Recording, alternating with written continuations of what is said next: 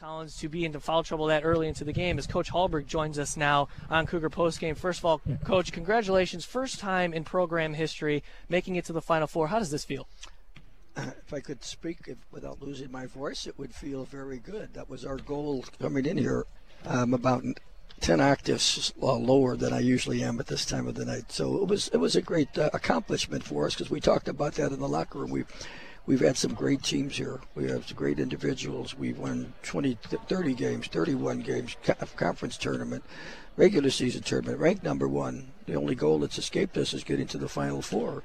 And now when we're here, we got to take care of business on Monday, so we survive and come back on Tuesday. Coach, the thing I want to bring up is in that fourth quarter, I think it was probably shot selection, but it looked like you wanted to rip out your hair. Was it really the shots in the fourth quarter that you guys weren't really setting up your offense that was really giving you the most frustration? Well, what it was is our shot selection became their best defense. Mm-hmm. They weren't guarding us. They couldn't take the ball away, and we weren't milking the clock. Now, it's hard to blame somebody who's a good shooter for taking a wide-open shot, but that same shot would have been available 15, 20, 25 seconds later. We just shot too quickly and gave them the ball back. Now, all of those shots are great when they're going in. You know, when you make the shot, you don't talk about milking the clock and shot selection. So we were trying our best to put them back in the ball game by giving them the ball back about 5 seconds after they gave it to us. So that's what I was a little dissatisfied with, is knowing when, you know, a good shot is and knowing when the clock is, you're taking care of the clock. As a veteran coach like yourself, I mean, you've been here before. Obviously, you have to adjust on the fly on the sideline. And, of course, we've talked about it enough. Brittany Collins, one of the best front court players, if not the best front court players in the country, gets in foul trouble early. You have to rely on Sammy Pollock. She stepped up big tonight. How did that work out for your team? I told Sammy in the locker room, I said, you never know when your number's going to be called. You know, you sit there all year long. You haven't got your chances because Brittany is such a great post player. It's hard to take her out of a ball game, so therefore your second string post gets a lot less time. So with foul trouble tonight, I went with Sarah in the first period, and then I thought I'd give Sammy a shot, who's a little bit more physical, and she came up big. She was ready when her number was called. Yeah, we were obviously expecting, you know, the size advantage of you guys to be the big key here, and obviously Brittany Collins setting, you know, having the most rebounds, second most rebounds in a game. Morgan Stute had 27, she had 23. Did you expect that much, though? Because Brittany Collins seemed like the key to you guys having a 19-0 run in the first quarter. Well, I mean, that's the whole thing with Brittany. The other team has to have a very good post player in order to stop her. And Brittany, the last foul that she picked up on the sideline over there, you know, yeah. Coaches could say, oh, that's aggressiveness. Well, I don't know if I'd call it aggressiveness or not, because during the timeout I said, now, Brittany, you can't pick up the fourth. Mm-hmm. You can't pick up the fourth. Okay, Coach. So what does she do? Go out and jumps on somebody and picks up the fourth. It was aggressive. She was going over a loose ball. But when you're playing as good as she was and dominating the game, you don't pick up that fourth regardless of what, you know, particularly that early in the ball game. So she had all those statistics. It didn't play 14 minutes of the game. Yeah. And right. She still had 21 points and 23 rebounds with 14 minutes on the bench. Last question for me, Coach, is I was really impressed by the timing of your timeouts when you decided to call them during the game, especially when obviously going on a 19-0 run, that was huge, and then they weathered the storm a bit, kind of cut into that deficit. What was the thinking in calling the timeouts when you did, and what was the message being stressed? Well, some of it particularly, I thought we were tired tonight. I thought we looked very tired, and it's my decision to play a lot of minutes with the starting team when they're gelling.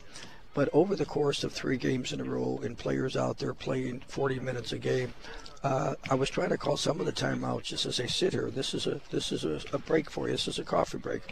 This is a timeout, so you get your energy. Because we missed a couple of loose balls today that we normally get just because somebody beat us to the ball. So most of that, and then you're always trying to stop the other team's momentum. You don't want to have them slice all the way down your lead into 6 or 7 points and then say, okay, now it's time to call timeout.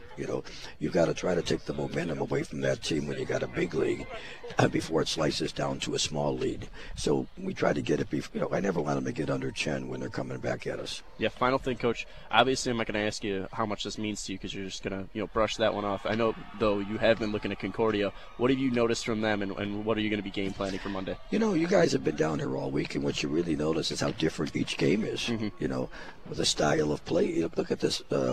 I was a little fearful of this southwestern Southeastern Florida team because they were monsters all over the floor. They had 2 guards over 6 feet. At the top of their zone, their 1-2-2 zone. Right. Not only was the girl, she looked like an airplane when she spread her hands out.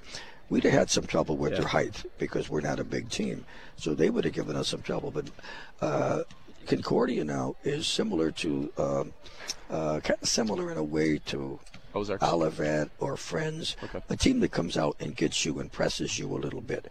However, I think we've got the ball hand, and if you're going to press us, and I'm not giving a scouting report, if you're going to press us, you better be pretty quick. Because if not, we're going to go by you and we'll have some open shots at the other end of the floor. So we got to be ready on Monday for more of a full court game where this one was a half court game. Well, Coach, and I lied, and you said something that I want to ask, and it's really the quickness that kind of gave Michaela Layden trouble, because we saw her, at least in the first half, kind of not know how to deal with the quickness of the Ozarks. Are we going to see something similar, at least from Concordia? Because Mick seemed like she struggled just getting out of the gate and getting in her flow. Well, as you know, they were small. Okay, if you're small, you better be quick. Yeah. The worst combination in basketball is small and slow. That's a bad combination. Absolutely. When somebody tells me, recruit this girl, she's small, but she's not too quick. Well, okay, well, you can be big and slow, but you can't be small and slow. Michaela has been playing her tail off. Michaela, she was the one I called a timeout for. I could tell, but she was physically exhausted out there because she plays with so much emotion the whole time she's out there. You don't get tired if you're not playing hard.